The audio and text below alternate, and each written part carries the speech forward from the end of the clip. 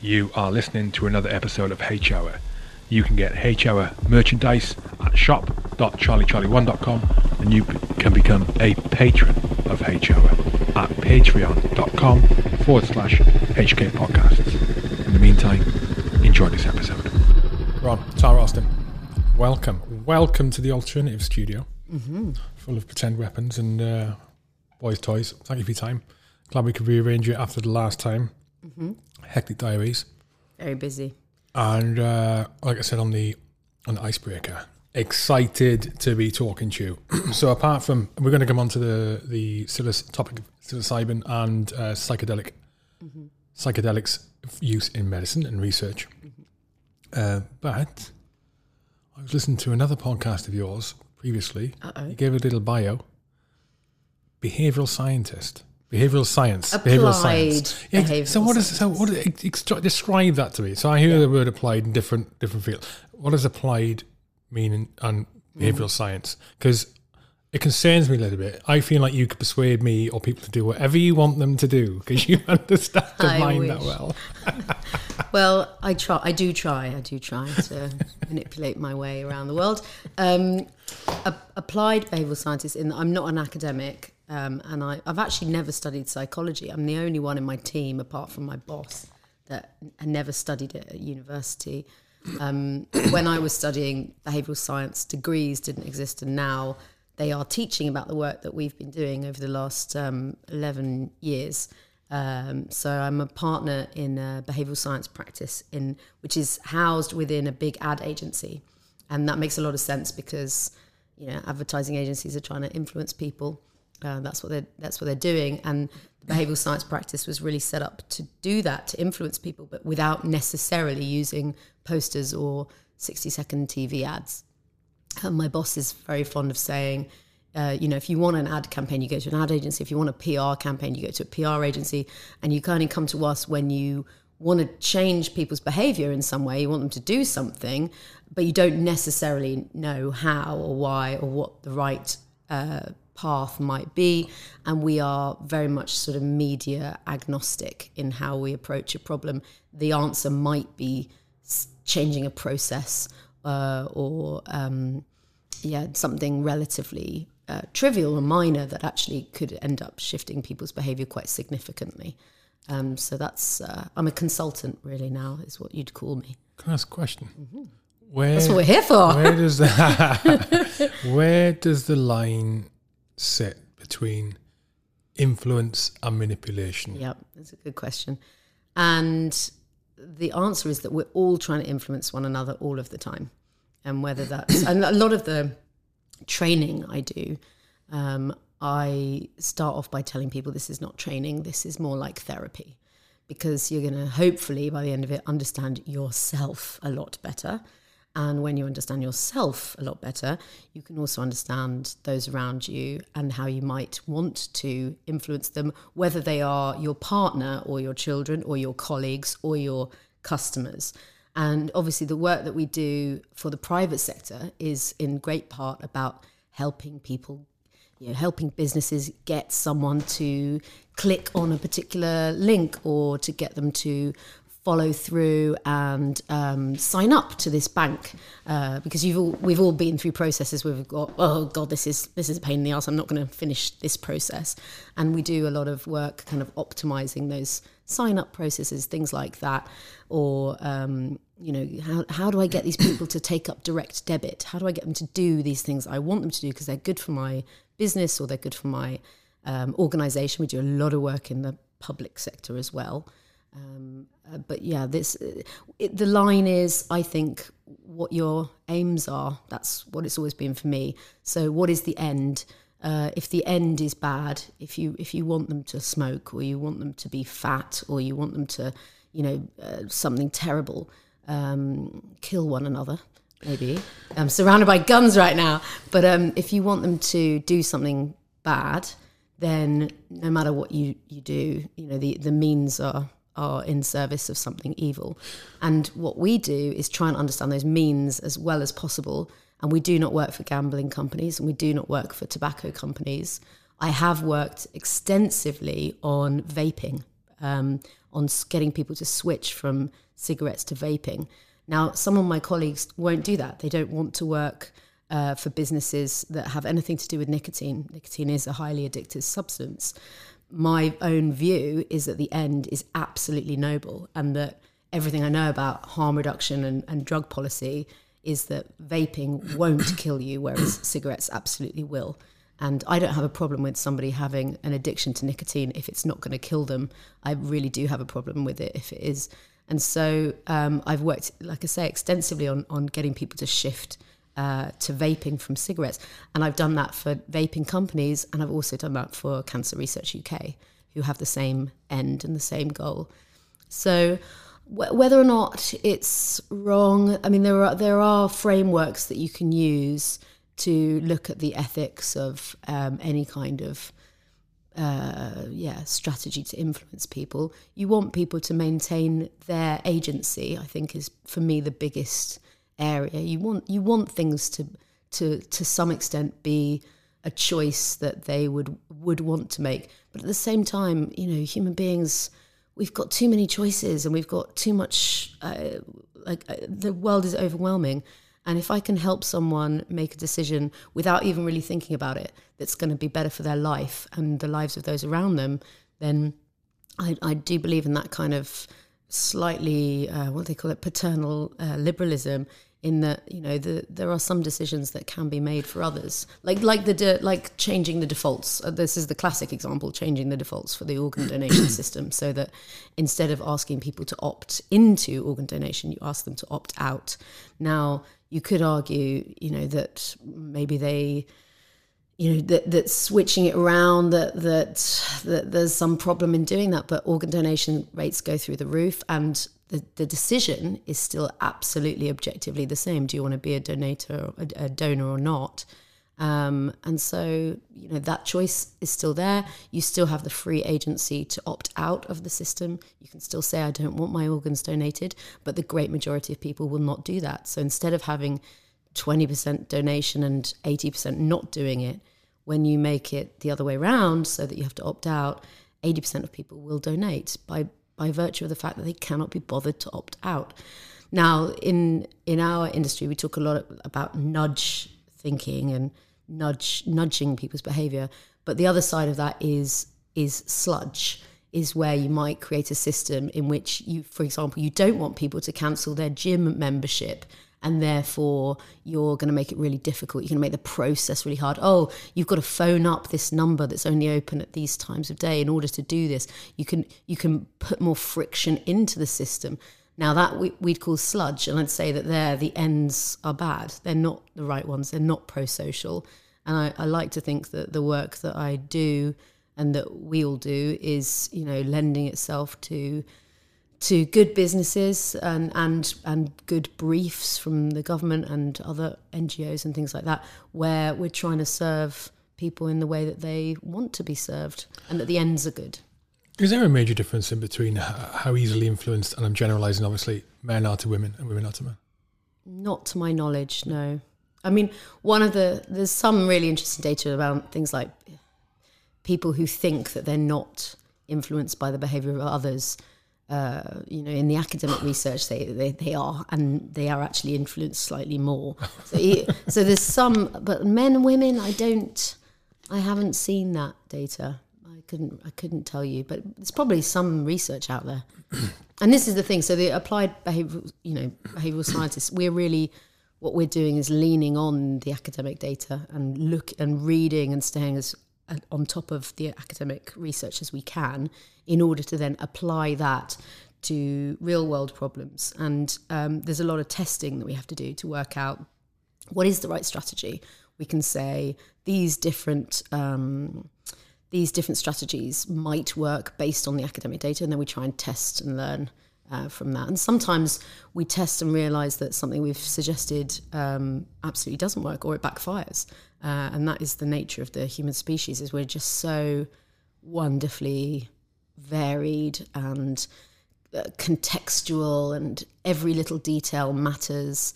And sometimes you get it wrong, but you can also learn in that process. I think we did a piece of work. We're in Westminster right now, and we did a piece of work for Westminster Council, where we looked at how to get council taxpayers to sign up to direct debit. It's better for the council. Arguably, it's better for the individual as well.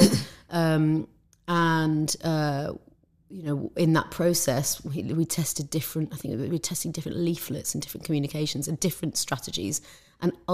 But we also tested against a control in which we were using maybe the existing leaflet that they'd used, and a control cell in which we had no one being leafleted. And what we found was that there was no significant difference between the people who got the leaflets and the people who didn't get any leaflet at all. And that's sort of devastating for you as a behavioural science practitioner, because you'd like to think, oh, I've created these leaflets that are going to really influence people and get them to want to sign up for direct debit. But the circumstances didn't allow for that. What we learned was that Westminster Council shouldn't waste any money on leaflets. Actually, the whole getting people to sign up to direct debit, there were other things that they could do in that process that weren't about consciously persuading people. Did the pandemic advance or accelerate the advancement of anything in behavioural science, or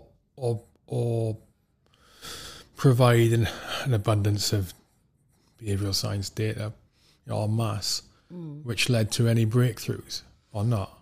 I don't think I've seen anything of it, but I'm not almost sure. Certainly, yeah. Because it must have been beneficial from a research perspective. Yeah, and there was a lot of research at the time about mask wearing. Because there was, the whole behavioural science world was really looking at how do we get people to wear masks, how do we get people to wash their hands, these really interesting behavioural challenges. I mean, I was shocked. I was really shocked that it took the government 6 months to come up with hands, face, space, because I think the thing you would have done on day one in number 10, if I were there, there would have been some mnemonic, some kind of simple, very, very simple set of ideally rhyming, bits of language that could have conveyed to people what they should or shouldn't do.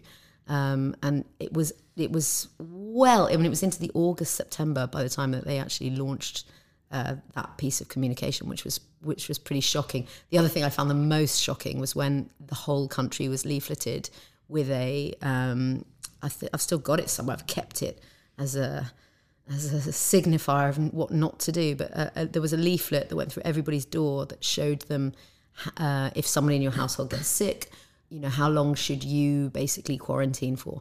And what they did was show time passing within this leaflet from top to bottom.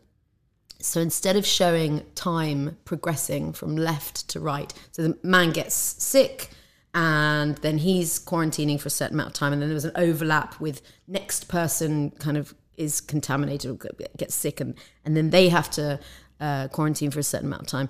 And this was like the only piece of direct mail that I think went to every household in the whole country, and it showed time in the vertical, not laterally, not across the page. And people don't make sense of time up and down. They make sense of it from left to right. And I just couldn't believe that they had designed this leaflet so poorly that, I mean, I just can't believe that anybody who had any basic understanding of human nature or comprehension would have understood that was a good leaflet. But the problem is that, we're all using our very rational decision-making processes in business, and the great opportunity I have in the work that I do is to come into a business and go, oh yes, you've been treating your consumers like they're rational agents, and they're not. Bye-bye. Like they're not at all. They are actually human beings with all of these quirky, weird algorithms of the mind that have been determined by evolution, much more so than by the circumstances of the last few years. And we try and sort of tap into that really basic understanding. But a lot of the time it's just kind of breaking through the kind of boardroom bullshit and the biases that we have in our own businesses that, it's easy for us to talk about the rational stuff. It's much, much harder for people to talk about the things that just feel wrong. because they can't quite put their finger on what it is that feels wrong, and therefore it just goes unsaid. And so we get to say it, which is fun.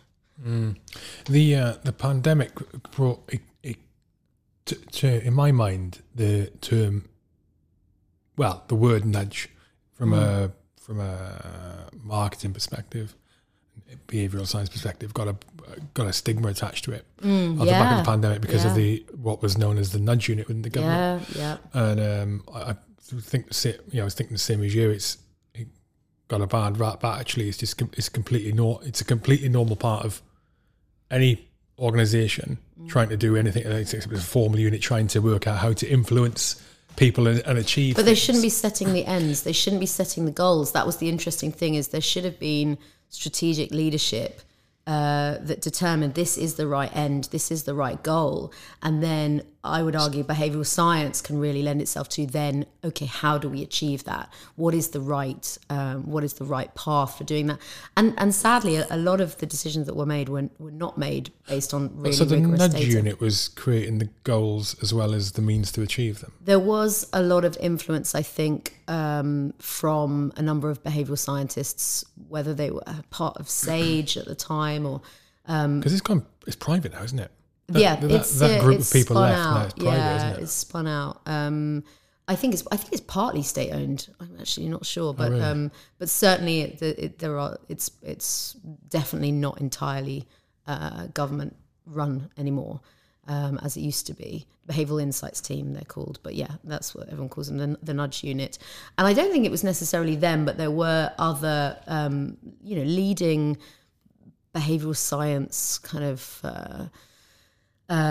voices that were part of SAGE and part of the teams that were developing like the strategy. And I think that they were, my understanding is that they were far too conservative, really, about what they thought people would do in the pandemic. They didn't think that people would quarantine. They thought there would be fatigue much earlier than there actually was. And they got it wrong, really. They just got it wrong based on their experience of human nature in a circumstance that was completely outside of the pandemic. Why do you think people were so cooperative with it for going on for so long? I think fear is a really powerful driver of behaviour. And I think people were genuinely afraid. And then there was a huge amount of social pressure that came along with that. There's something in the behavioural sciences at the moment that they're talking about a kind of heterogeneity revolution. And this is looking at the idea that we're not one species, we are, but we're not one set of behaviours. We as a species are very, very, very varied, and that we should be using, instead of looking at kind of mean averages, for example, we really should be looking at kind of histograms, and the way that we depict societal data means that we should be looking at the whole spectrum of behaviour, belief. We do a lot of work around personality profiling, trying to understand different cohorts of people. We've done a lot of work in the United States around vaccine hesitancy and how to encourage people to take the vaccine. And in that instance, you might pick one message that works on average better than the others for the largest group of people. But that doesn't mean to say that you're going to pick up everyone. And the way that you need to target the whole population to get everybody to sort of sign up might be very, very different. And we've done a lot of work, as I say, sort of profiling different audience groups, different ethnicities, different religious groups, trying to understand their motivators. What is the message that will influence them, rather than just the best message overall? And I think there's, one of the things that terrifies me is, and this again comes down to having the right ends, is the opportunity for AI to now power mass micro communications that are really pushing your individual buttons, rather than just one big mass campaign, like something that is very much targeted around what it knows about you, and therefore what might best influence you. And I want to be using that same technology when it's for the right reasons, when it's for the things that we believe in. But I'm terrified of what Russia and the rest will be able to do, particularly come the next elections. Well, I assume it'll mean that whoever's deploying it from an influence perspective will be able to be, to your point, much more, their targeting get much more specific. Yeah. So at the moment, instead of targeting, let's think you're a political party. Instead of targeting, we're going to target Labour voters in the north and try and convert them. So let's look at the Labour voters or which demographics might be. Yes. Blah, blah, blah. You can go even more granular than that because you've got that AI power to one, be able to identify the targets, and two, be able to identify work the right out message for them. the message for them and deploy the message.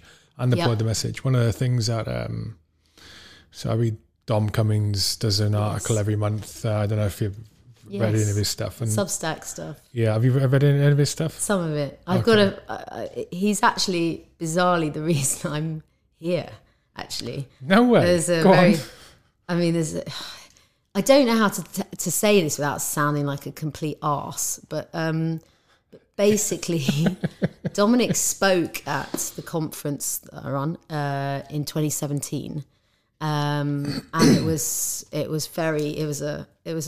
great presentation. It was before the Cambridge Analytica stuff all came out, and he was talking about how he used psychology and how he had this, team of physicists and data scientists kind of crack communications for the Leave campaign.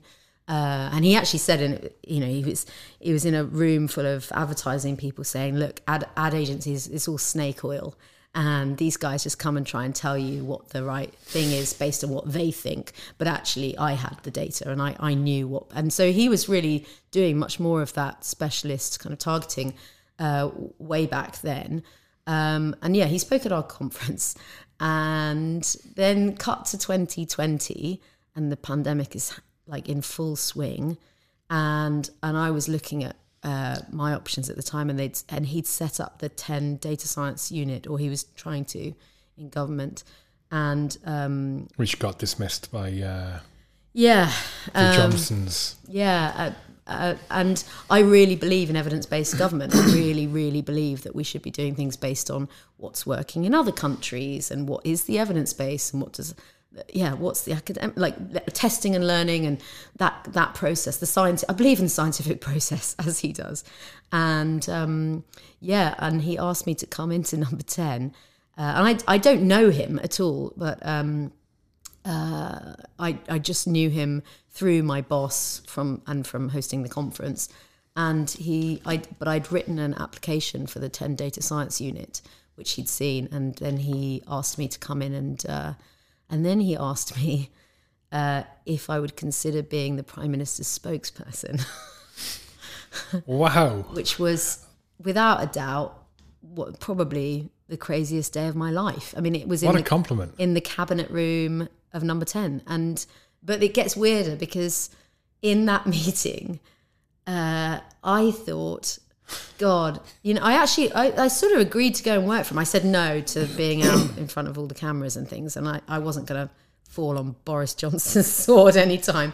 But I did really. It was the pandemic. I thought maybe my country needs me, all that sort of stuff. People were dying because the communications were so bad, and I just thought, yeah, okay, I'll come and help out. And I was looking. I was going to go back in and have another meeting with them. And then he was out, of course. But when I was there in the room, I still can't believe I did this in some ways. I said to him, look, how much do you know about psychedelic medicine? And he said, go on, not much. And we had quite a long conversation about psychedelic medicine in the cabinet room. Because I thought to myself, do you know what? This is ridiculous. This scenario that you're in right now is crazy. You're like in the heart of power, and you might never have this opportunity again. Who knows what can happen? If nothing else, and he's probably going to dismiss this and think you're an absolute nut job, but at least I just felt in my heart that I had to say it. And I really, really believe in evidence-based government. And I really, really believe that the next great age of mankind will be shaped by psychedelic medicine. Really? I'm so sad that everyone is so sad and depressed and apocalyptic about the future of the human race and our planet, because I really do believe that we desperately need to hope and believe in a better future than the one that we currently sort of have presented to us. And I said to him, look, I know that you think that the next great innovation will be another sort of technological innovation. I knew he looked to the US, to DARPA, to these organizations that had built these amazing technologies and that had shaped the world, the internet, these kinds of things. And I said, but I tell you, the next great innovation is not going to be something that you hold in your hand, like your phone. It's not going to be like that.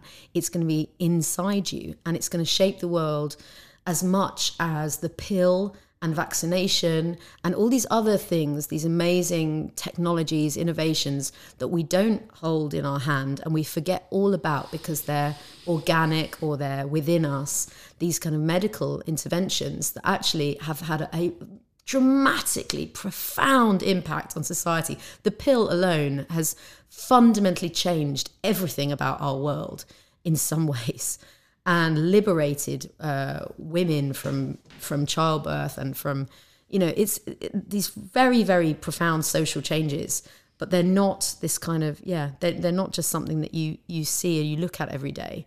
And I said to him, and the thing about these medicines, psychedelic medicine, is that whilst we have all this data around things like mental health treatment and depression and anxiety and PTSD and addictions and all of these things, I said the real impact is not just that. It's how this ripples out into just about every aspect of our world, because we've got the cost of the healthcare service, not just for mental health, but also for lung cancer driven by tobacco addiction, for cirrhosis driven by alcohol addiction. We've got domestic violence driven by people who are traumatized. I would strongly argue. I think a third of all theft is driven by drug addiction alone. This show is brought to you by Rugby for Heroes. Rugby for Heroes are a not-for-profit organisation formed in 2009 in the wake of the death of Private Joe Whittaker, who was sadly killed serving on operations with the Parachute Regiment in Afghanistan. Since Joe's death, Rugby for Heroes have raised in excess of £125,000 for military charities, and they've been doing this year in, year out by organising fundraising events themed around rugby, beer and gin, food, live music and great people.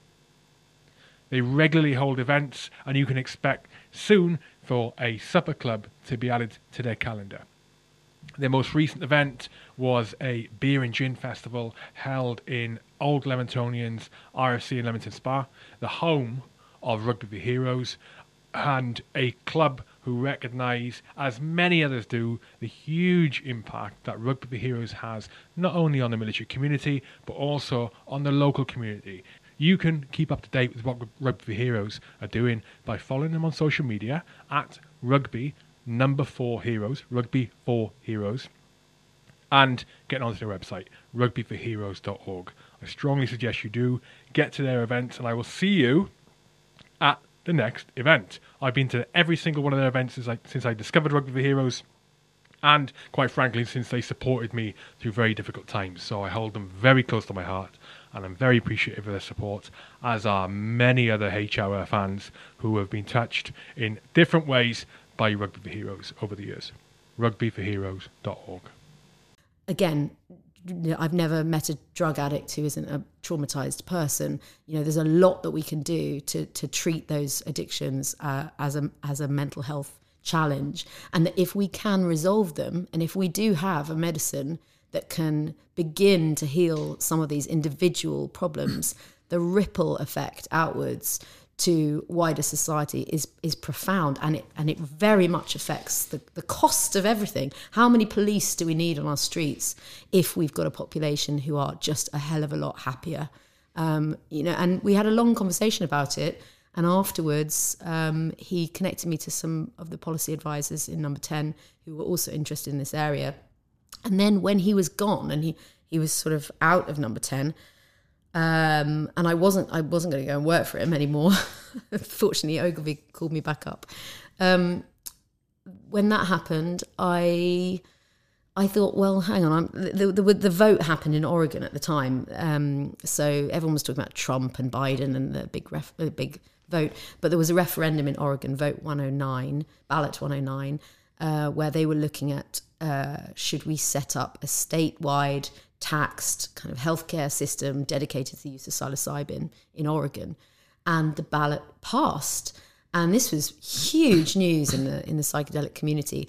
And so when that happened in November 2020, I emailed everybody who was on this email trail that Dominic had put me onto. I think Manira Mirza was on there, and all of Boris's policy chief, it's big names. And I just sort of said, hello, here I am, and I'm going to tell you about what's happening in Oregon. Have you paid attention? And I tried to play a lot of ego cards around, we're really going to let the Americans, use all this amazing insight that's come from Imperial College London. And, I basically said, are we doing anything about this? And one of the policy advisors got back to me, and I ended up chairing a meeting between Number 10 and Professor David Nutt and Dr. Robin Carhart-Harris, who were at Imperial at the time. Robin was at Imperial, who are world-leading experts on psilocybin and other psychedelic medicines. And the policy advisor that I spoke to was a neuroscience grad. Really loved this. I just wanted to get the scientists in front of them. Screw everything else, like the chat. It's just understand what the science is saying. And through that process, I met Crispin Blunt, who was running the Conservative Drug Policy Reform Group, and I ended up working for them as a volunteer lobbyist, going up to party conference and printing materials and writing presentations and trying to get people to consider that psilocybin might be a very powerful medicine for us, and that it needed the scientists needed more access to it. So really. And that's brought me to running this campaign now, the PAR campaign for psilocybin access rights. But really, it's all probably thanks to Dominic Cummings and that one weird day of my life where I sort of kind of got offered a job that I didn't want, but it led to something entirely different, and the universe had other plans for me. I did not see the DC tangent coming in. So why? But that's a nice segue into the psychedelics and psilocybin. And so why the focus on psilocybin from your end and not so much on other things like ayahuasca and DMT and amphetamines and... Well, amphetamines are different, but of course, certainly, amphetamines are different. Within the psychedelic world, there's a whole bunch of different psychedelic medicines, of which, ayahuasca was actually my introduction to psychedelic medicine. Ayahuasca was the first psychedelic medicine that I ever accessed personally. So I have a great, very, very deep love for ayahuasca. But why psilocybin is sounds like a medicine. begins with a P, sounds like an S. It sounds like a medicine. It is the psychoactive compound in magic mushrooms, which sound less like medicine, but also have some positive connotations in that mushrooms are mushrooms. They grow out of the ground, and they are naturally found throughout our country. This is a native compound, and it grows wild every autumn. So there's that was part of it. Primarily, I think we wanted to look at psilocybin because it had the most research. So we being who? We being the Conservative Drug Policy Reform Group. Which is not a Conservative affiliated organisation, but Crispin Blunt is a Conservative MP. He's set it up. We have other MPs who are part of the group from the Labour benches, from the Greens, from the SNP. How was he able? How is he able to include Conservative in the name if he's not Conservative affiliated? Yeah, you can't be popular. The party don't like that at all. No, they really don't. But it's not Conservative affiliated. It's basically, I say to people, it's a bit like saying we're not calling ourselves the Progressive Radical Drug Policy Reform Group. It is small c. We're not asking for very much in terms of, we're asking for the government to follow the evidence base. Okay. Now, it's very possible that there might be a rebrand on the horizon, considering the change of government, for example. It wouldn't be expedient to be called the Conservative Drug Policy. I assumed it was party affiliated. I didn't realise it was a small c. Okay. No, and actually, so Charlotte Nichols is a Labour MP who's been really, really vocal advocate. She spoke so eloquently at the backbench business debate in May that the CDPRG helped kind of facilitate. So we've got a lot of Labour members, and the naming is probably falling out of step now with what we need.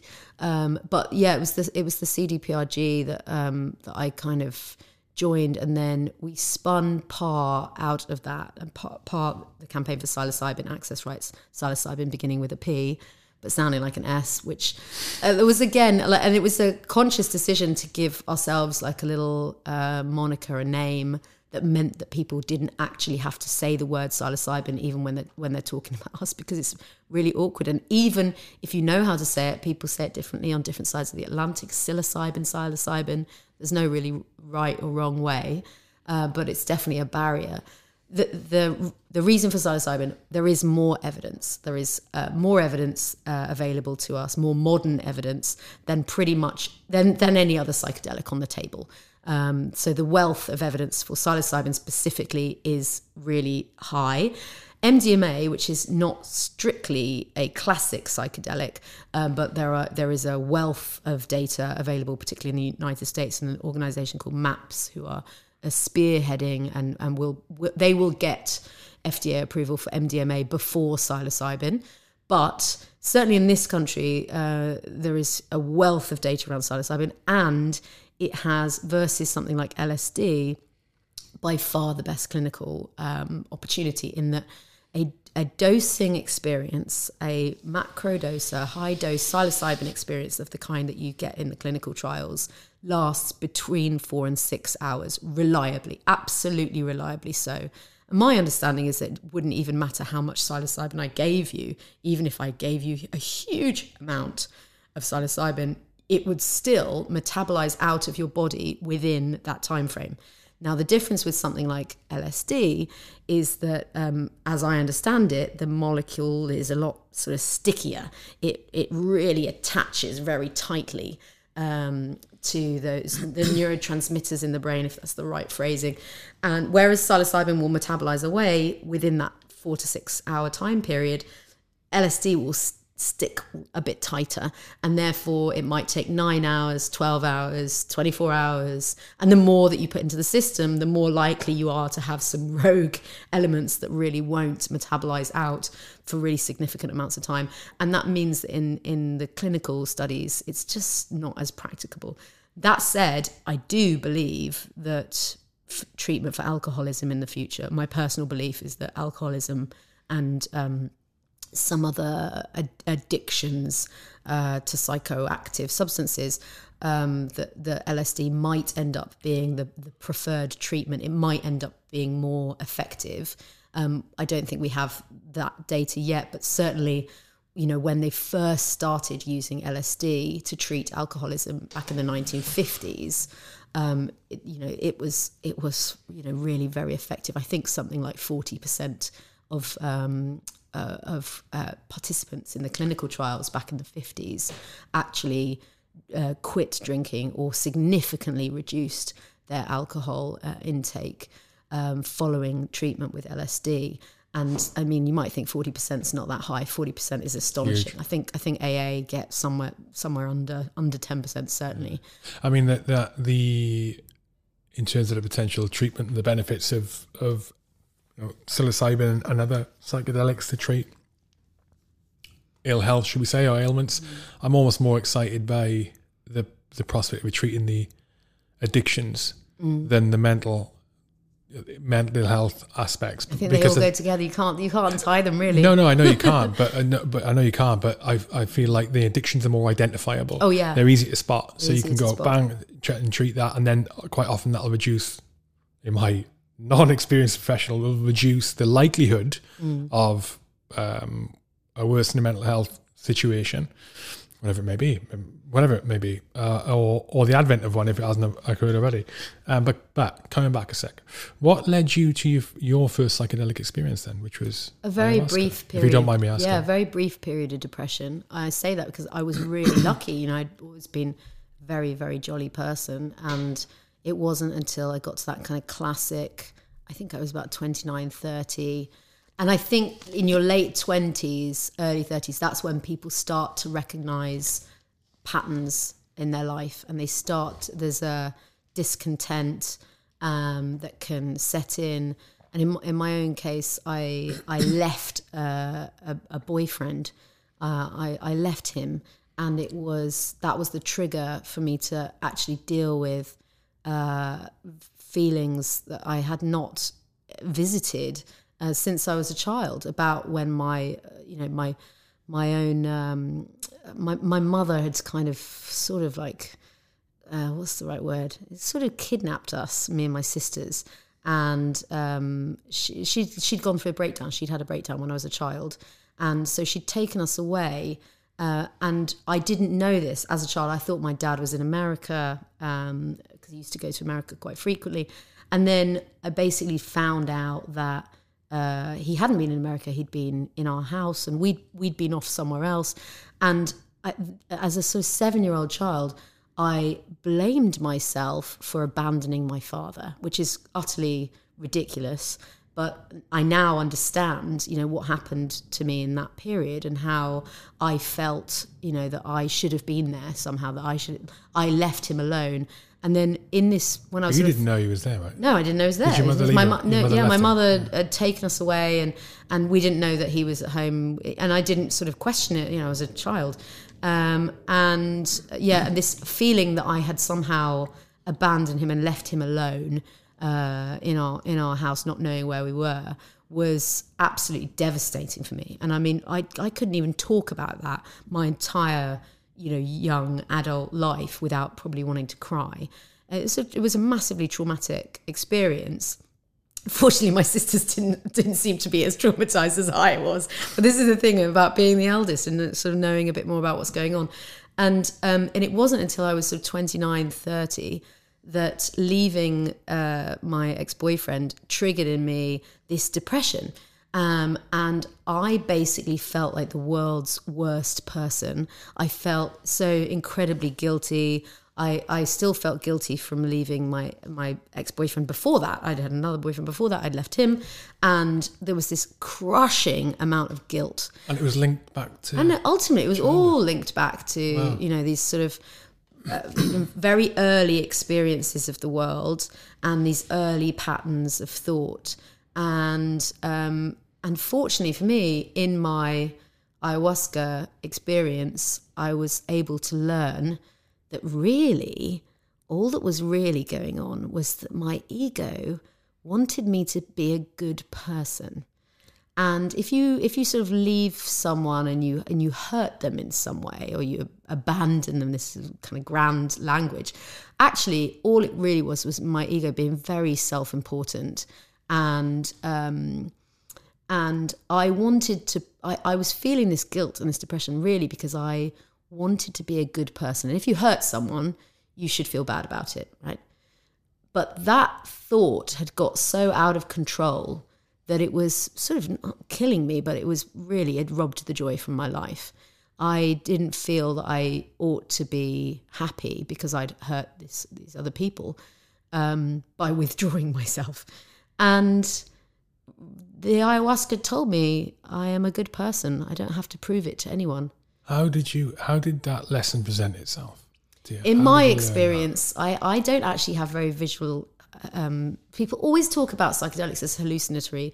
Not everybody hallucinates, not all the time. I have very, very physical experiences. And in my case, I talked to myself and I told myself what was going on. And the words were coming out of my mouth and I was listening to them. And so you were actually talking. It wasn't I was actually head. talking, but for me, the ayahuasca experience allowed me to separate my ego and the person called Tara Austin and her life story from what Eckhart Tolle calls your being, and my connectivity to the whole universe and my body, if you like, was sort of representing that side of things, and my body was telling me what I needed to hear, and I said the words out loud that I needed to hear. That actually, I was a good person. I didn't need to feel guilty about any of this stuff because I didn't try and hurt anyone, and none of it was my kind of fault. And importantly, that all these other people that I'd left, they were on their own journey. They had their own life to live, and all I was really trying to do was somehow manage them or deny their feelings, take responsibility for their feelings. Well, it wasn't mine to take. They're on their own journey. Again, it's sort of self-important, weird ego stuff that when my ego had quietened down, I'd realised, that it really wasn't about me, and I just all I needed to do was bring as much joy as possible into the world, my own and other people's, and I didn't have anything to apologise for or feel guilty about or feel depressed about. In fact, the universe was the most wonderful gift, and life is the most amazing gift, and I was able to see that clearly when I'd kind of put my ego mind down, and the story I was telling myself about who I was and what I'd done by leaving these men really all just tracked back to some very distorted view of reality that stemmed from childhood. And since then I've been able to see that same story play out in the hundreds of people that I've seen that have gone through psychedelic experiences. Invariably in the state discover that something that they had thought or felt at a very, very early age was actually not really true or maladaptive or not quite helpful. I sometimes describe it to people as like even people who are living sort of really, potentially sort of relatively happy, maybe not happy lives, but they might not even consider themselves to be sort of depressed, for example. But I think of it a little bit like if your house is beautiful but it stinks, you're not going to bring people over, or if you do, it's not the experience anyone wants. And I think by around late 20s, 30s, that's when you start to realize, oh, hang on a minute, my house stinks. And it's all because there's something in the basement and it's locked away down there. And psychedelics, I mean, there's lots of different ways you can go and clean that basement, but psychedelics will give you the key to the door. Like, they will allow you to unlock the door, and it's dark and it can be quite frightening and scary. And you need somebody, a guide, a trip sitter, as they describe it, who will stand at the top of the staircase and keep the door open and tell you can do this, and reassure you as you go down into that basement and you go, okay, what's down here? What is it that's in my house? What is it that's in my own mind? What associations, what concepts, what thinking, what experiences are in here that are actually causing me problems now? And invariably, if you've got that right setting, as we talk about in psychedelic therapy, you've got somebody there with you who can help guide that experience and make you feel completely trusting and that you can do this. You can go down into the basement and you can find that crappy old thing that is stinking out the place, and you can switch the light on. And really there is an illumination that allows your own psychology to come into perspective and give you that perspective, and then you can throw out the junk. And there is the most extraordinary liberation for a lot of people. Now, everybody is completely different. There is no silver bullet, all of those things. But that's on the assumption that someone is going to go for a psychedelic experience to try and fix something. Yeah. Whereas with my few experiences, I was just doing it because I hadn't ever. And probably the main reason. I hadn't ever. And maybe I was looking for something, but it wasn't any specific. And I certainly made sure, because I was doing a bit amateur hour. I had no trip sitter or shark watch, as I refer to it, and nothing like that. But each one, I got something from it. Yeah. Self-knowledge. Self-knowledge. Well, no, as in I fixed things in it. Yeah. And it's interesting you describe it, because as you know, it's so difficult to describe especially to people who haven't ever. Yeah. It's like, and it can sound so ridiculous, and it can sound so abstract, yes. so airy-fairy, and but that's kind of the only way to describe it, because you're still trying to work out the way out yourself. The way I sort of try and understand what it does and why it does it being the experience and why it's able to present to you an alternative perspective. That's the way he's putting you. Plato said, "Give me a place to stand, I'll move the earth. I'll move the earth." It's like it puts your conscious on a different planet. You're looking at your life, which is the planet, and you're able to shift it because you're seeing the life from a different perspective. But Rick Doblin says this. Really? The guy from Maps, he literally says, that the astronauts who've been out to the moon and that they look back on Earth. There's something called the overview effect, when they see the whole Earth. That picture of the Earth was actually when they first took that photograph of the blue planet. It was very profound for people, very, very moving. But the astronauts that come back from space, where they've seen all of life on this one orb, they have a new perspective, and they typically, a lot of them have got very, very involved with the fight against climate change, things like that.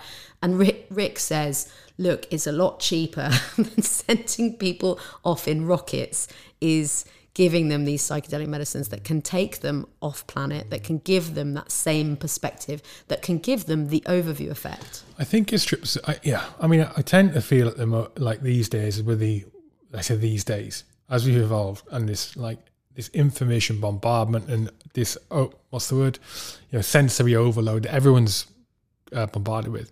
I think it adds a layer of complexity to, it just makes it extremely complicated to try and understand yourself and understand your feelings and why you think things. I think one of the things that the psychedelic experience does, in my experience anyway, is it takes away all that complexity, and the only thing that matter in that experience is the baseline things. What is good, what is bad, what is right, what is wrong, what matters, what does not. And all the other rubbish is gone. Because it's hard when we try and work out why it sort of presents. You talk about experiences there like this, it gives you the answer. In insight. I think there's a huge amount of insight. And the wonderful thing is that all of that insight comes from you, right? There's nobody interpreting, there's nobody telling you. And of course, in the period afterwards, you can interpret, and you can, this integration period, I think, is really important, that we often talk about. And you can work with a therapist on all of that, but really all of it's coming from you. You are the teacher, you are the therapist. My mother described trip sitting as psychedelic midwifery, which I really actually love as a term, because again, it's the birth. The trip sitter, the guide, the therapist isn't the one doing the work. They're really not very important, except that they are critical to helping the person who is that journeyer, seeker, experiencer, helping them feel as trusting and as relaxed and as and as empowered as possible, just like a great midwife or doula or whatever would do for someone who's going through the birth experience. I think there's a lot of commonality. It can be traumatic, it can be difficult, it can be challenging. There will be tears. There's a lot of emotional pain, typically in a lot of journeys and experiences. But you come out of the other side of that with joy, and the resulting, the result of that rebirth is the greatest amount of joy, I think, and certainly that's been my experience. How does it work then? Let's go back onto the science side, I suppose. How does it work? Well, it's not even the science side, with the addictions. What is the research showing with its ability to reduce people's addiction to something. Well, and the something is really interesting because we're seeing across the board that it's whereas historically the therapists and the psychologists have categorized and pathologized different conditions into different boxes. I can't remember, there's a document, I think it's called the DSM, the Diagnostic Manual, that, you know, talks about these different conditions that exist. Anxiety, PTSD, alcoholism, gambling addictions, anorexia, all separate issues. And yet what we're starting to see is that psychedelics can treat all of these issues, whether they might be what you would think of as a very much a physiological addiction to nicotine and smoking or alcohol, but equally a behavioural addiction to gambling. That's some of the latest work that's happening right now around gambling addiction, anorexia, OCD, these different conditions that historically have been kept apart in different boxes. Psychedelic medicine is breaking down those walls between them and suggesting that the same mechanisms of mind are involved in all of these instances, that the same maladaptive pattern of thought is at play, and that by disrupting that pattern of thought and introducing maybe some neuroplasticity as well, that we can rewrite that programming. The analogy I always use with people is if you were going down the mountain and skis and you were in a rut, and that rut could be, I want to fag, I want to fag, I want to fag, I want to drink, I want to drink. It might be I want to gamble, or I mustn't eat anything, or I'm no good. And actually the really interesting thing about something like depression is that the mind is an amazing confirmation machine. So the more depressed you are, the more likely you are to recognize in the world around you the things that should make that depression even worse. Like somebody looks at you funny in the shop, and because you're depressed, that means that they know that you're no good as a person. Everything becomes very sticky, and it's almost like the fact that the rut exists at all means that it can deepen and deepen and deepen, and the brain just reconfirms and strengthens the association, and maybe even strengthens that behavior because you're doing it all the time. It becomes more habitual. It becomes habitual in your thinking. Deeper rut that you can't get out of. And the difficult thing with a lot of psychological conditions is that people who are happy and joyful can't understand why other people are doing these behaviors, why they are thinking these ways, because they're not stuck in that pattern of thought. And for me, what psilocybin represents, and the other psychedelics, is a fresh layer of snow. And you can still choose to ski down the mountain in that same way if you want to, but the power, the liberation, the freedom to say, hey, actually, that really doesn't serve me, and I don't want to go down that path anymore. I'm gonna ski over here on this beautiful bit of land. There is this space, this mental space, this mental power that comes, I think, from really deep insight during the psychedelic state, and potentially the neuroplasticity. So I think in terms of the science piece, they talk about psychedelics as knocking out the default mode network. That is it's probably the leading theory as to why they work at the moment. And the default mode network is arguably the ego mind. To go back to Eckhart Tolle and the way he talks about it, is the ego mind. It's the story of you. It's your story. It's also the part of the kind of resting brain state of when I'm not really thinking about anything at all. It's the system of the brain that's kind of in charge. It's me. And what psychedelics do is disrupt that. They cause the whole brain to connect in ways that there's a huge amount of disorder. And parts of the brain that are not normally connected at all suddenly are connecting. So hence why you're hallucinating. Parts of the brain that your visual cortexes, if that's not the right language, but the visual aspects of the brain are connecting suddenly. They might even connect to the parts of the brain that deal with taste. You might be able to taste a color. You might be able to see a sound. Synesthesia is really, really common in these experiences. So the parts of the brain that are all connecting. And the Aardvark Group, a sponsor of the podcast, brought you this show today. The Aardvark Group are a hugely experienced defence and security company who develop solutions for post-conflict zones and a complex world. They have been developing and delivering highly impactful technical solutions since 1982 through the deployment of innovative technologies, techniques, services and people. They've been saving lives and protecting people and assets against the global threat of explosive ordnance for decades. Their equipment and their products and their technologies are developed by operators for operators. They've got a huge proportion of their workforce who are ex-military, and they are massive proponents of the ex-military value within the industry.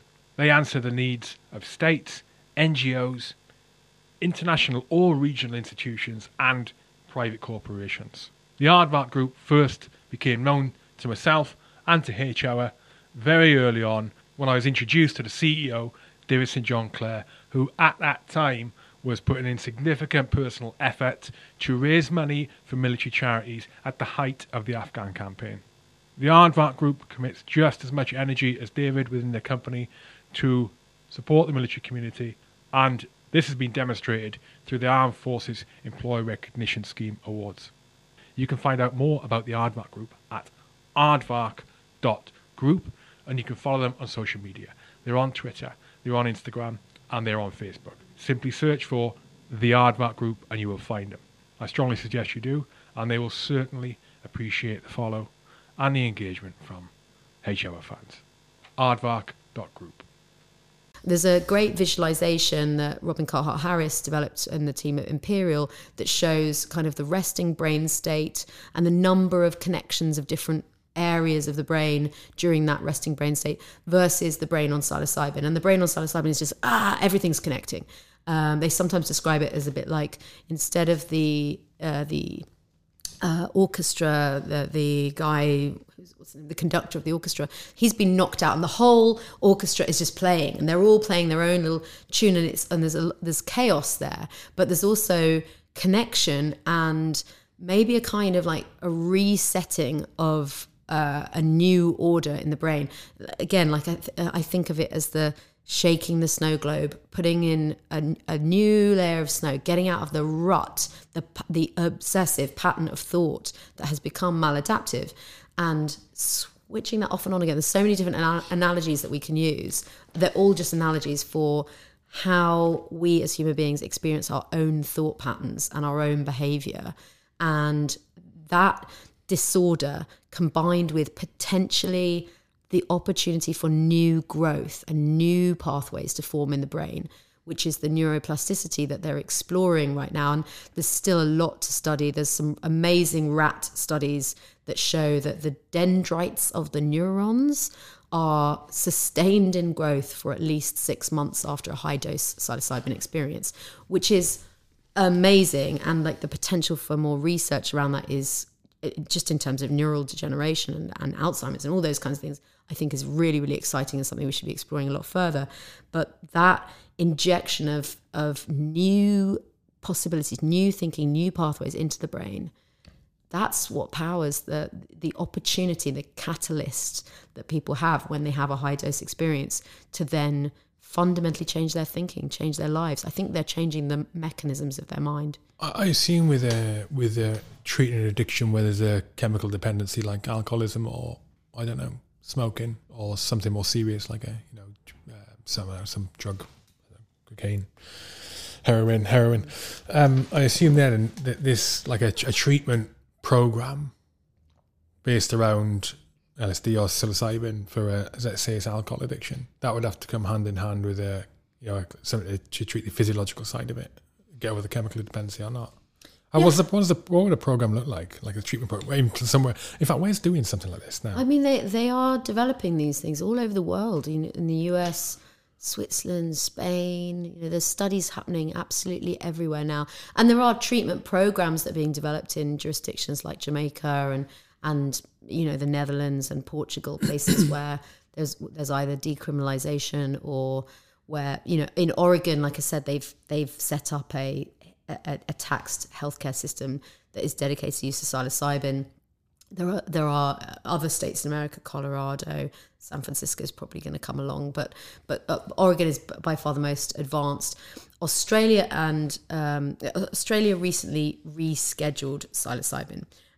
This is really important. So I heard this in one of your previous interviews, actually. Yeah. So go on to. So one thing I should say is that there's a big difference between the scheduling of a drug and its classification.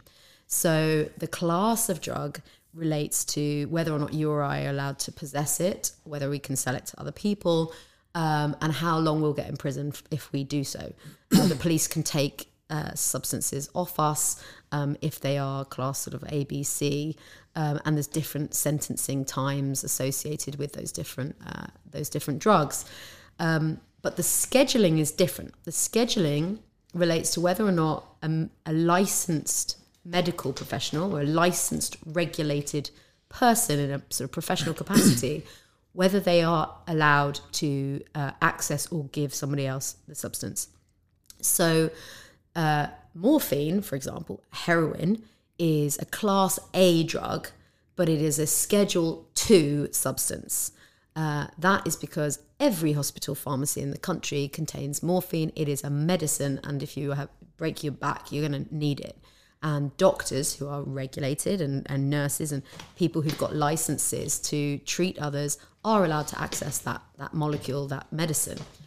The problem we have is that psilocybin is not only a class A drug, you're not allowed to use it, pick it, give it to anyone else, 14 years in prison for distributing this element that grows naturally throughout our country and in our fields. This thing that's in a mushroom in the fields, yeah. Yeah, I mean, Professor Nutt, I think is he's. I think I've heard him say if you pick it, that's when it becomes illegal. If you bend down on the ground on all fours and eat it straight out of the ground, there's nothing that they can do. But as in, there's no illegal action that has been performed, as far as I understand.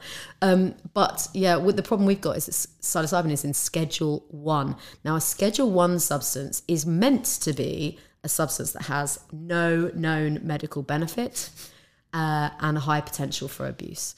Now, neither of those things are true. They are categorically not true of psilocybin, and the rest of the world is starting to recognise this. We've got these old world, like Australia, Canada, America, all English-speaking Western states.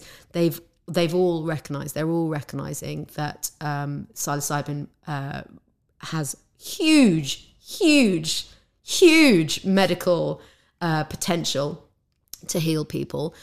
Interestingly, in Oregon, the system that they've set up is not just for purely therapeutic use. So when I was saying earlier, like, you know, this medicine can help you go down into the basement and see what's stinking in there. What's really interesting is that a lot of people who are, like you described, who may be intrigued about their own psyche, are, you know, just normal people, healthy normals, we'd call them in the studies, that what they're doing in Oregon, they are allowed, anyone over the age of 21 is allowed to say, I want to go and experience this medicine. No way. Yeah, and provided they're willing to pay. And there's a lot of problems with the system that they've set up over there. But why is that? Well, for one thing, I mean, it's America, you have to pay for everything. And they've the way that they've set it up means that a lot of the centres are not very accessible. There's huge wait lists as well for some of this stuff, but there's been a lot of problems around where they can actually what premises they're allowed to use, and it's all based around doing it in certain premises. So you couldn't, for example, have a a shaman or a guide, a trip sitter who would come to your house, for example, and do this. That would not be possible in Oregon. It's all, and there are very few areas, as I understand it, in Oregon where the local, if you like, the kind of local council will allow a retreat center to be established. There are a lot of regulations about where the retreat centers can be, and there's problems. There's bound to be teething problems. But interestingly, Australia has rescheduled psilocybin and MDMA, but in that instance, there hasn't been a single prescription. As I understand it, there's been no prescription yet. And the reason for that is that they might have rescheduled it, but they haven't actually put in place the legislative system and the model for access. One of the things that we are doing now as the PAR campaign, and we just got back, we had a big session this weekend just gone, where we got Charlotte Nichols MP down to a place called Medicine Festival, which is just outside Reading. Amazing festival, totally sober festival, no booze, amazing event. And we held a kind of workshop, if you like, around what should the model of access look like in the future for psilocybin. Because for one thing, it is an interesting substance in that people can use it at these high dose levels, which is what I always talk about because that's where the clinical data is. Nonetheless, lots of people you will talk to will tell you that they are using it at a micro level, that they I've are used it at a micro level, yeah. Yeah. Obviously not over here because that'd be illegal. It would be totally illegal to do that in the UK. And so we as an activist group right now, we are totally focused on the rescheduling of psilocybin. Now that means bringing the scheduling down from 1 to 2 so that medical professionals can access it in the same way that they access morphine and and other drugs. Cannabis is actually medically available in the UK. We need psilocybin to be in that same status, but what that won't change, and we're very conscious of that, is that won't change the classification. That won't change how long you could get locked up in prison for using these substances or having them in your home or giving them to anyone else. So, when that rescheduling does happen, there are going to be more challenges that will arise around access to psilocybin, which is why we call the campaign for psilocybin access rights, because we do believe that this is a civil rights movement, that this is the next... it's the next wave of the civil rights movement. We should have the right to access our own consciousness in the way that we choose. One of the most interesting things that's happened in the rest of the world is in Canada, where the Canadians effectively have, and have had for a very long time now, the right to die. So they have a program for euthanasia. And this has been used by the psychedelic gang, if you like, to argue and the line they've used is right to die, right to try. Can you really tell me if I'm, you can tell me I can kill myself, and that would be sponsored by the state, but I cannot take this naturally grown medicine and explore my own consciousness. And for people who are dying of terminal illness in particular, that's monstrous. And the Canadians have got a long way by making that very strong argument. And there are people who there's an amazing man, Thomas Mark Hartle, who has been suffering from a terminal, I think it's bowel cancer, for many years now. But initially he was given only a couple of months to live.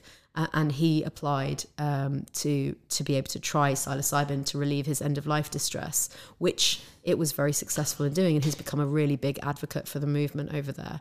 But it is utterly monstrous that we would deny dying people access to this molecule. The crazy thing about Canada is that not only are they giving people the right to die, they're actively offering it.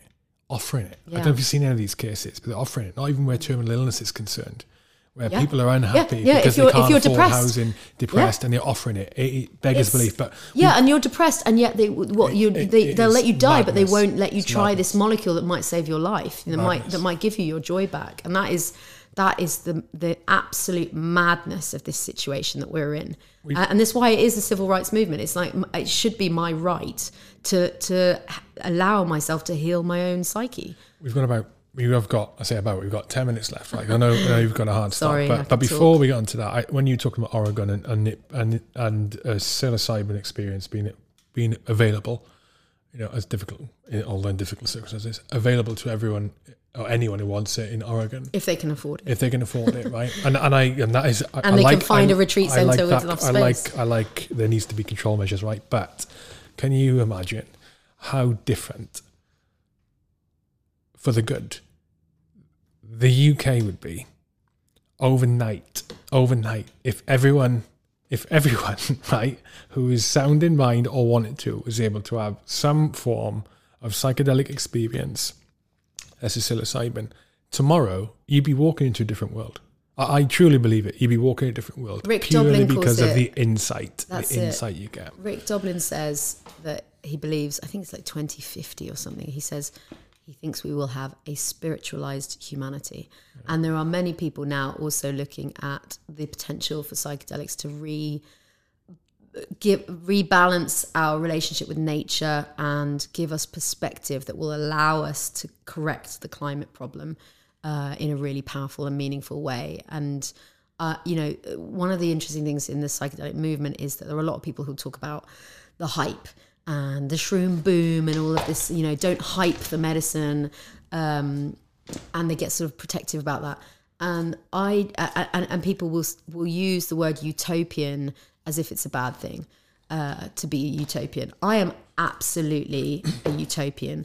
If a utopian means I think that the world of tomorrow will be better than the world of today, and it will be that way if we make this effort and we allow safe access to this medicine. We've got to steward this medicine through. They are powerful. They are dangerous in the wrong hands. They can traumatize people. I do not take it lightly. That's why I do the work that I do, because anybody out there, anybody listening to this who is taking SSRI antidepressants can read Robin Carhart Harris's paper on escitalopram, the leading SSRI, versus psilocybin. You can read that. It's publicly available. And I'd be very surprised if at the end of that you still want to be continuing taking these SSRIs that have very, very profound impacts on people's lives, that have a whole raft of problems, from things like loss of libido, which nobody takes seriously but has a massively detrimental effect, not just to you but to the person you might have as a partner.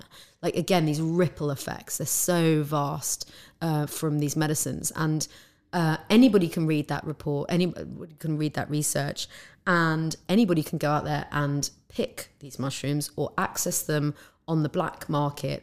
And they can do that in a way that would be very detrimental to them, that might be dangerous to them.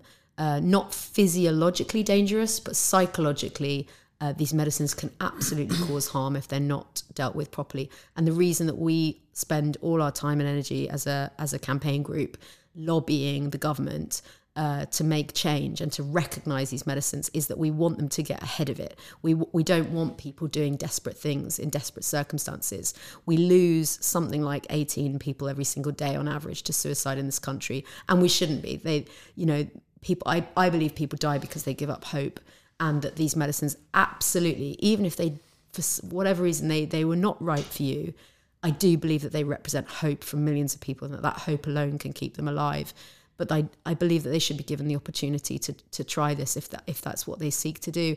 And they should be able to give that opportunity in safe circumstances, ideally in the kind of circumstances that we do see in the clinical trials, where you have got somebody with you, somebody experienced guiding your experience, or at least guiding is probably not the right word, but at least present with you during that experience and reassuring you and allowing that experience to be as healing as it possibly could be. It's got to be safe. It's got to be regulated. That's why I don't believe in just widespread decriminalisation right here and now.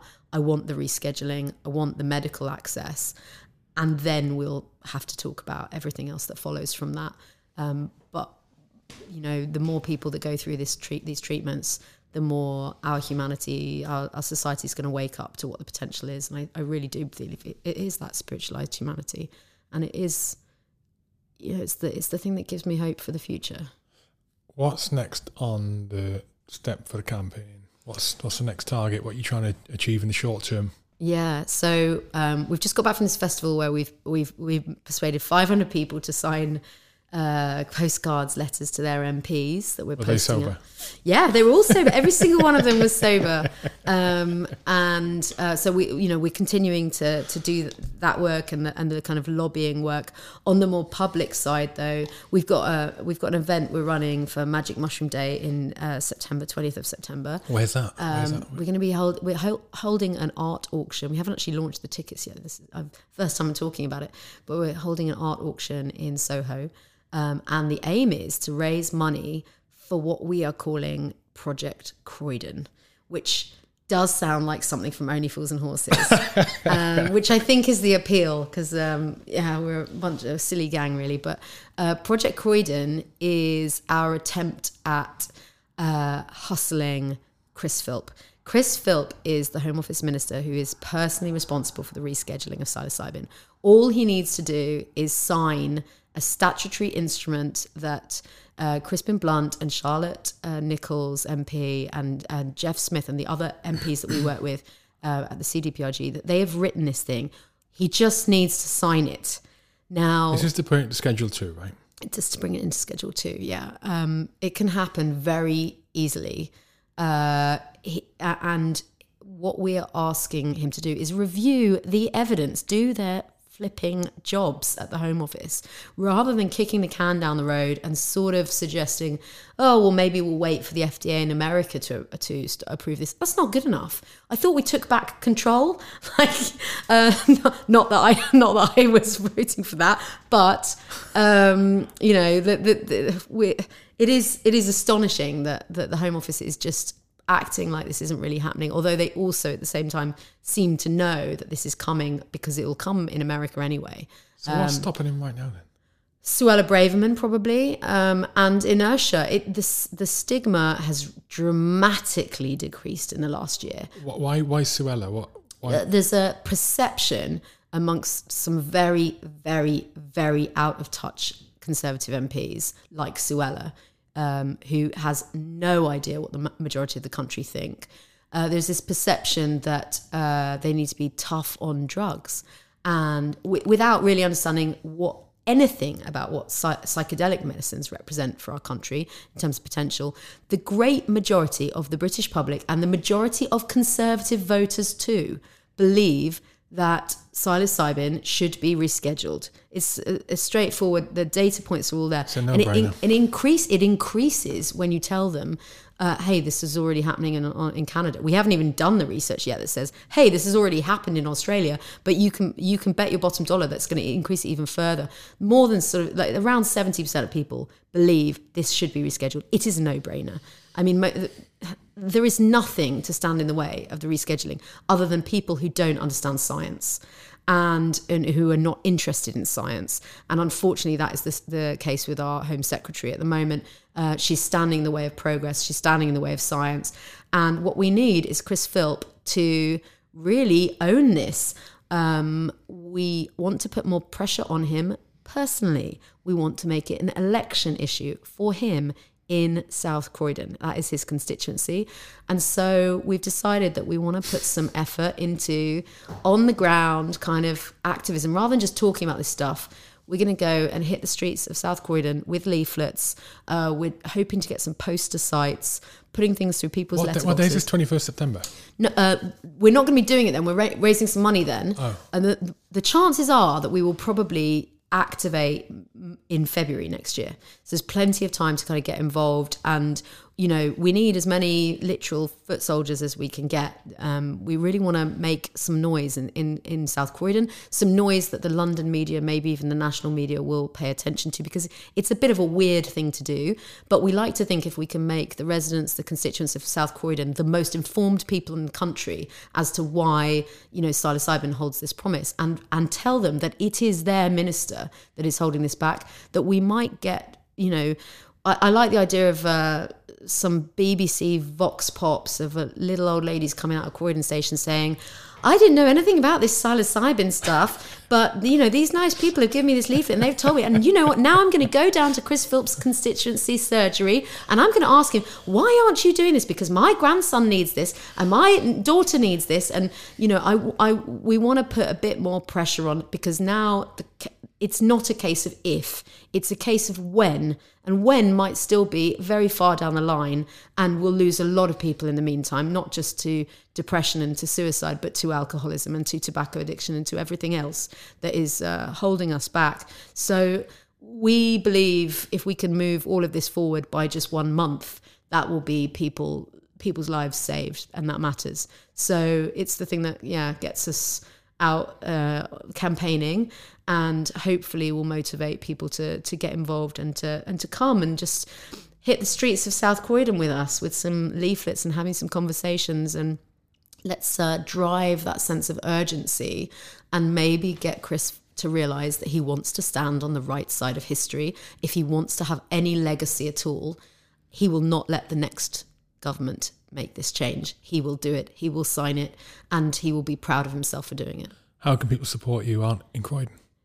They can come to Croydon, for one thing. They can fund us, they can share our materials, and they can come, like, all they need to do is sign up on our website, psilocybin.co.uk. When you say sign up, so what are they going to do? Go to the website. Just go to the website and join our newsletter, because the other thing is that we're coming up with stuff all the time. They can help us. They can lend their skills.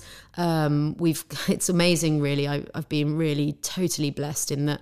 Just when we've needed an accountant has appeared. Just when we've needed a designer has appeared, and people have said, "Hey, I can do that. I've got the skills to do that," and they've lent in. And every one of us is a volunteer, and we give our time freely and our energy.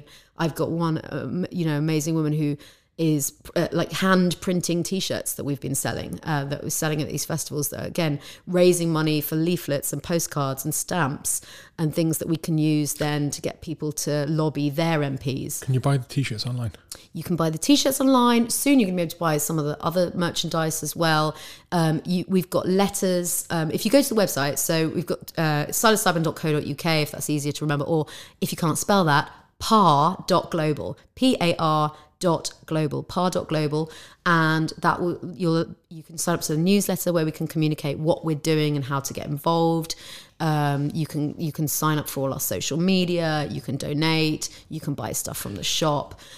We've only been doing this for a year, literally a year. Last week it's been since we kind of formally launched. Have you got any method of collecting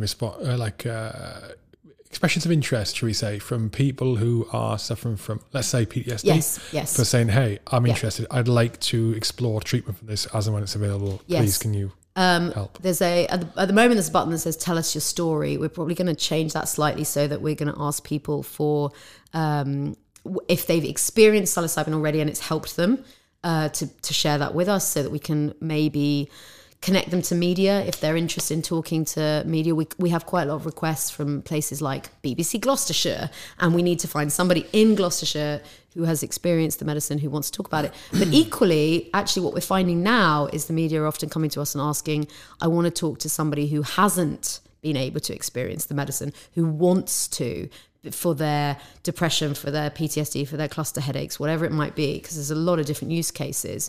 And actually we're going to start trying to collect testimonies from people who might be willing to talk to the media about the fact that they haven't been able to experience this medicine and they really, really want to. And that's great, because that's, again, helping us drive this sense of urgency and not just sitting back and waiting for it to happen. It will happen. There is hope for humanity. These medicines are going to have their renaissance, and hopefully we'll try and make sure that our politicians are as informed as possible to make sure that can happen safely and freely, and so that people aren't having situations like they are with ketamine clinics right now that are, in some cases in the UK, charging £10,000 and having waiting lists lasting many years.